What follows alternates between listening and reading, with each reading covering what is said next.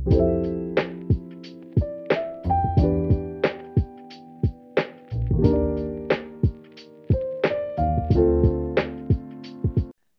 I'm Jessie. And I'm Alana. And we're making mentions. Welcome to Not Your Bubby's Torah School, where we talk all things Jewish that we wish we had learned about in Torah school. We are talking about today Bal Taschit, and that is the Hebrew term for do not destroy. Do you want to tell us a little bit about the background of Bal Taschit? Sure. So, just want to highlight today's topic is the last in our July series of Jewish values and ethics that sort of support and promote anti-Zionism, and our August series that we are super excited about and have been working super hard on, obviously starts off next Thursday. It's going to be sort of like an interview, like more like conversation series with fellow anti-Zionist Jews from all different backgrounds and paths in life. So look forward to that. I'm really excited about that, and I'm excited to bring on our first guest next Thursday. But today we're talking about Bal Taschit, which I'm really excited about actually because, yeah, I don't know, I've been excited about this one and some of the articles that we've had for this. We've had sort of waiting to use for something for a long time. And so Bal Taschit is I'm always just like hoping that I'm doing pronunciation right, but pronunciation is hard. Comes from Deuteronomy. The value comes from Deuteronomy, and it's basically this like sort of confusing passage in Deuteronomy that the core of it is like you should not destroy. It says something along the lines of you should not destroy during times of warfare, like unnecessary destruction or violence. But like the way it's been interpreted and expanded upon has sort of come to mean no destruction, no unnecessary destruction whatsoever. And the way that it's most often mentioned and interpreted is around destruction of the natural world. So the passage that it comes from talks about senseless destruction of fruit trees specifically, and talking about how, fruit trees should not be destroyed because they provide so much to us. Like they nourish us with the fruit that they provide and all the other things that trees provide, like oxygen and shade and lumber when they're not able to grow anymore, and all of those incredible things. And this feels like it really follows in like a long Jewish theme of really caring about nature and the earth and trees specifically. I think of Tu B'Shvat, my favorite Jewish holiday, which is all about celebrating the trees. And Bal Taschit feels like it really sort of like falls in line with that idea. What do you think, Jessie? Yeah, 100%. I love there's like right in that Deuteronomy passage that you're referring to where they say something like, are the trees human? Like, can the trees run from the battlefield? Like, no, so you can't destroy them. And I was like, like, yes, because like they're not making choices to be involved in the wars that are in the Torah, right? And like the fruit trees provide for us, so don't take them down. I like the idea of like we are responsible to the natural world, not like the natural world is here for us to do with what we want. So. Yeah. And I think it's interesting that it starts with trees because I feel like everything Jewish starts with trees, but very much like the Talmud interpretations have been like, just generally don't be wasteful when it comes to anything that we own on this earth or have on this earth, because what do we really own? But like natural resources specifically. So not wasting like water or oil or like unnecessarily killing animals. And yeah, I think that's really an important concept that we do see a lot of like Jewish folks press as a Jewish value, this idea of like preserving the earth and not being wasteful and sustainability. And I feel like there are literally countless Jewish holidays that are sort of centered around this. And so, how does this relate to anti-Zionism?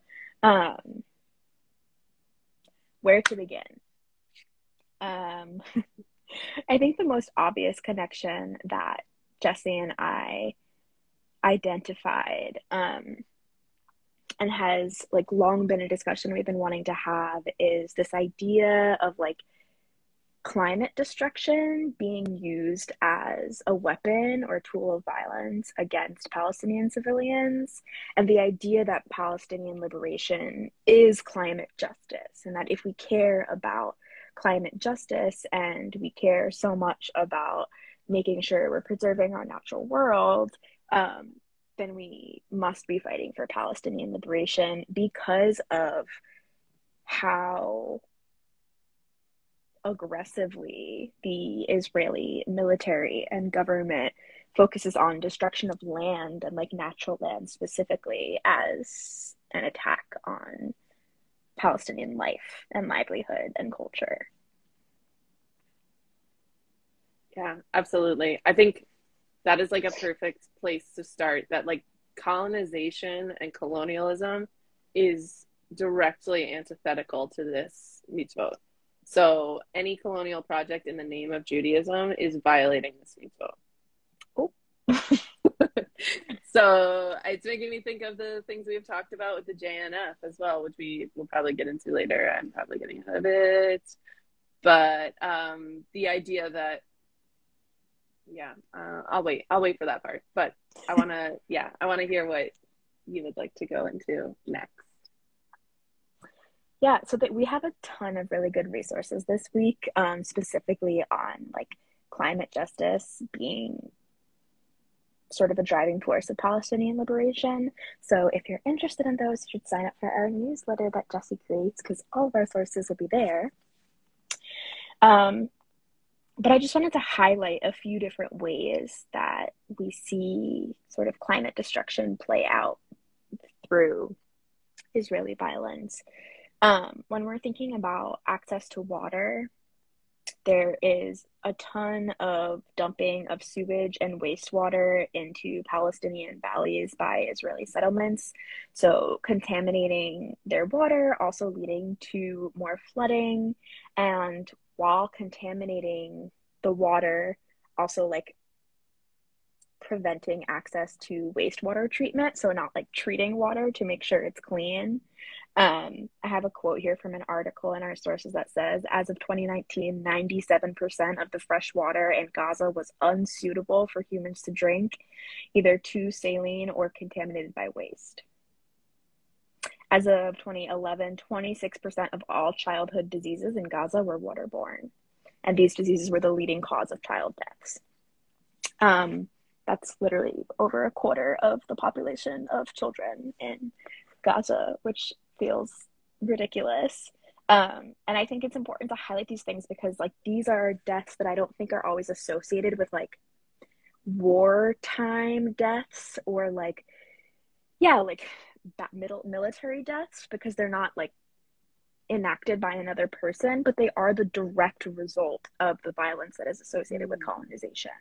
And so that is the same type of violence that we're seeing from the Israeli military. It's just like being enacted through another route. Also limiting their ability to build certain infrastructure like reservoirs makes Palestinians more vulnerable to other climate disasters.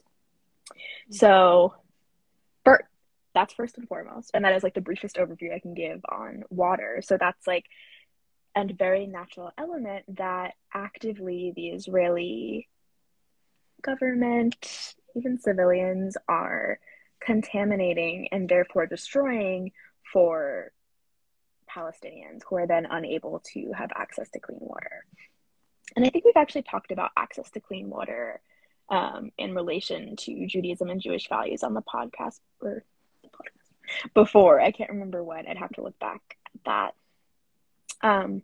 There's also the idea that Palestinians are sort of denied access to green resources. So when we're talking about not being wasteful and wanting to pursue sort of more environmentally friendly techniques like, solar energy or other green technology, which Israel often uses to sort of like, this article says, paint itself as a champion of environmentalism to the rest of the world, the same way that pinkwashing works is sort of like greenwashing. Israel is actively denying Palestinians the ability to build new solar energy structures or other green, quote unquote, infrastructure. So even though this isn't direct destruction, it's sort of connected to this idea of not being wasteful and not sort of, hurting the environment in ways that we don't need to. So like by preventing Palestinian access to these green technologies, there's active perpetuation of environmental harm that doesn't have to exist. And then I think we wanted to move on to olive trees because that's a really big one and is super directly related to the idea of not destroying trees unnecessarily, which I think sort of ties into the JNF conversation, right? Yeah, totally. So I have a few different stats. Go but for I wanna highlight that for people who don't know. Olive trees specifically are really, really important to Palestinians. It's really a very essential part of their culture, and it's a really central part also of how they make money because a lot of Palestinian land is like olive, what would it be, like an olive field farm, like a lot of a lot of Palestinian farmers are olive farmers specifically, and there's a lot of significance associated with the olive harvest, right, both in the cultural way and in just simply access to money and livelihood way. And so something that has been continually done by the Israeli government and military in the last, really since the inception of Israel, is this destruction and uprooting of olive trees. So I have a quote from another article that notes that over 800,000 Palestinian olive trees have been uprooted by the Israeli authorities and settlers since 1967. And in 2012, there were two different reports that found that violent Israeli settler attacks against Palestinians especially targeted farmers. And so there are just all of these statistics on how many, like hundreds of thousands of olive trees have been destroyed by Israeli settlers and government. And this is like intentional. This is coming from a place of wanting to destroy livelihood, and a place of not caring about Palestinian culture, and community and connection. And so this is such like an active and like salient example, I feel like, of do not destroy and like destruction, like real, like massive destruction of a part of the natural world that typically Jews tend to really like emphasize as being super important to us, like trees. But yet we've actively been destroying arguably the most important tree to Palestinians since the settler colonial project of Israel began. Yes. There's a fantastic resource we have too that speaks on how the intentional destruction of olive groves and olive trees and the olive industry is comparable to the intentional destruction of the American buffalo to indigenous Americans. And I think that's a really interesting comparison because this is not a unique Jewish issue about like founding a homeland. This is a function of colonization, and this is a function of what happens when you try to ethnically cleanse a people. But sorry, continue. I'm learning so much. I'm listening. No. I wanted you to jump in with any yeah. that you had. Yeah, that's a good place and this is my I feel like I am very personally like angry about this JNF issue because I have was definitely like a kid that really thought planting trees in Israel was like a good thing. So it's still just it's one of my personal vendettas. But the JNF is responsible for completely razing and destroying Palestinian villages to plant trees on top of under this myth that Israel is making the desert bloom and we are bringing life to a land that had no life when we're destroying Palestinian farms and villages and ways of life to put European trees in the middle of Palestine. Like it is the most evil, nonsensical colonial practice to literally destroy the existing environment and the people in it in order to plant your own trees literally on their land. So that's another myth about the forests that Israel has revived and, you know, like helped plant more trees. Yes, technically, but they have destroyed so many trees and so much natural biodiversity in order to plant their own trees that are somehow better than the olive trees that were there. So that is just personal anger at the JNF, but also there's the the JNF campaign that we have linked in our resources if you are also personally angry about being lied to about planting trees in Israel. So. Thanks, Jesse. Yeah, I think that's Yeah. for those of you who don't know, JNF is Jewish National Fund. Yes. And right, has long functioned under this guise of like, again, like Judaism, a Jewish value being like planting trees and loving the environment and nature, but yet like this is happening as a product of destroying the environment and nature. Um, which Yes. just feels like so incredibly antithetical to the same values that I would assume a lot of these organizations would use to justify their actions, when in reality it's just like such an incredibly gross misinterpretation of Jewish values, when you actually look at what is really happening. And I think especially like if you're someone who can recognize the importance of Indigenous rights and land back on Turtle Island in the United States where we live, you should be able to recognize the parallels of that in Palestine as well. So for those of you who are far enough ahead on your sort of radical journeys where that is a place that you can get to, then I encourage and urge you to look into like the land back element of like the right of return that is associated with Palestinian justice and liberation. The final thing I want to highlight before we end is if we're talking about do not destroy Bal Taschit at like a very obvious level, this idea of do not destroy can be linked to demolition of Palestinian property and destruction of Palestinian homes, entire villages, lives.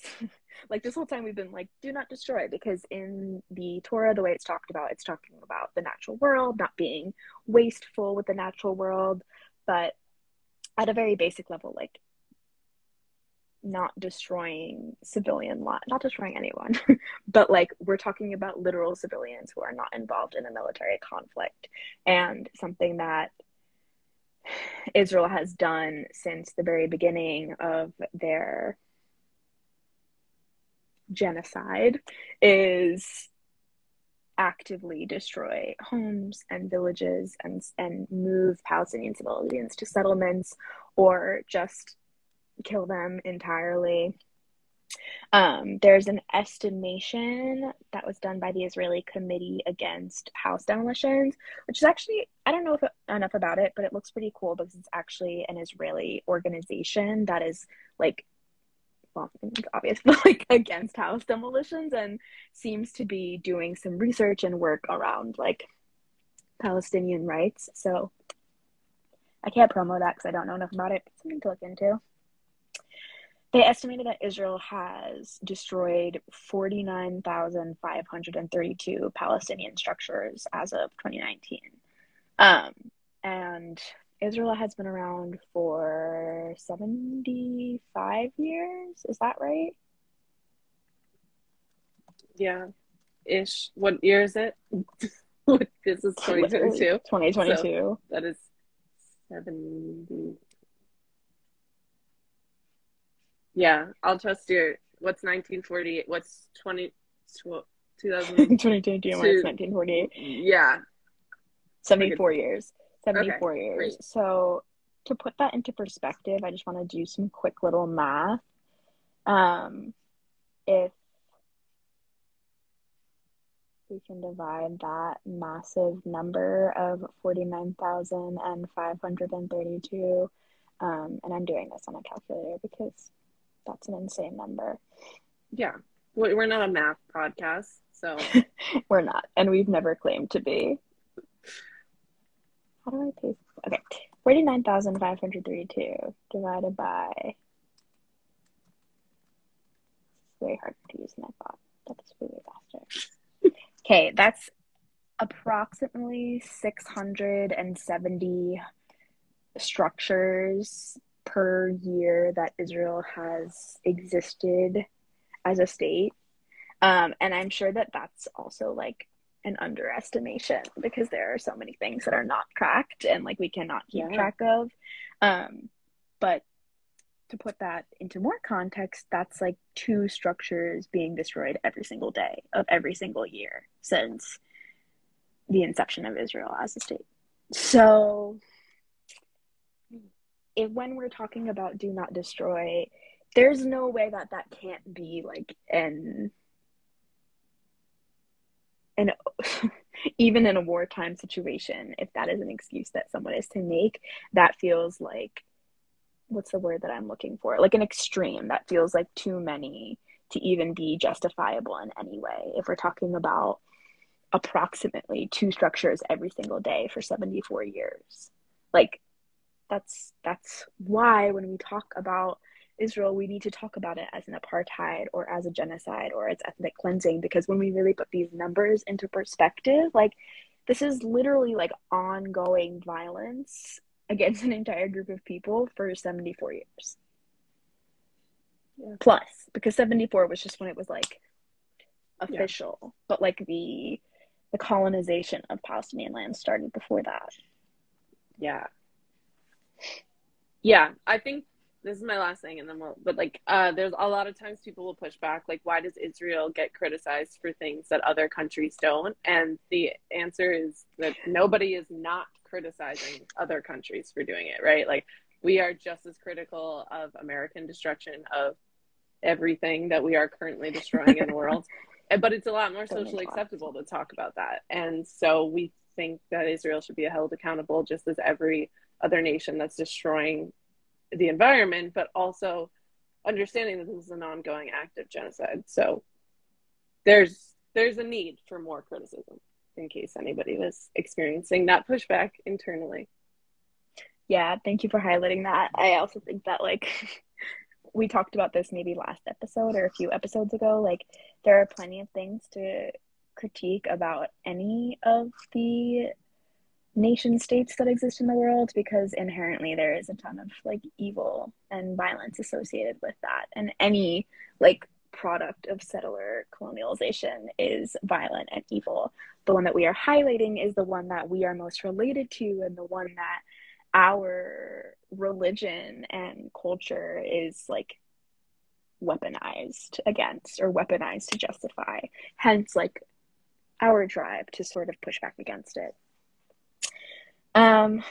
Yeah, so to summarize, Taschit, do not destroy. Colonization is active destruction at every turn, but especially when we're talking about Israeli destruction of Palestinian land, specifically like natural elements like water and trees, and also just demolition of their homes. And we have a ton of sources that sort of go far deeper into any of this and give more details than Jesse and I have time for and the length that we want to keep these episodes at. That sort of concludes our Jewish values that promote anti-Zionism series. We do have some other values that we were sort of toying with talking about that we didn't get to, and maybe we'll bring back the series at some point, but just to highlight a few: Kavod, which is respect; Lador Vador, which is connecting generations; Zachor, which is Jewish memory; B'Tselem Elohim, which is the fact that we're all created in God's image; Achrayut, which is responsibility; and Kavod Habriot, which is human dignity. So lots of things to think about. If maybe you're interested in another Jewish values and ethics and principles series, let us know and we can flesh out some of those in the future. Just want to shout out Nate Neighbord on Instagram for our awesome and super fun and professional podcast music if you're listening to this in a podcast format. And we are super, super excited for our August series where we're going to be interviewing all of these wonderful and incredible people. And I can't wait for y'all to listen and find out who they are. Awesome. I'm so excited. Okay, see y'all next week for our first conversation episode. Make sure to check out our Instagram throughout the week for some updates on who that will be with. Yay. Bye. Bye.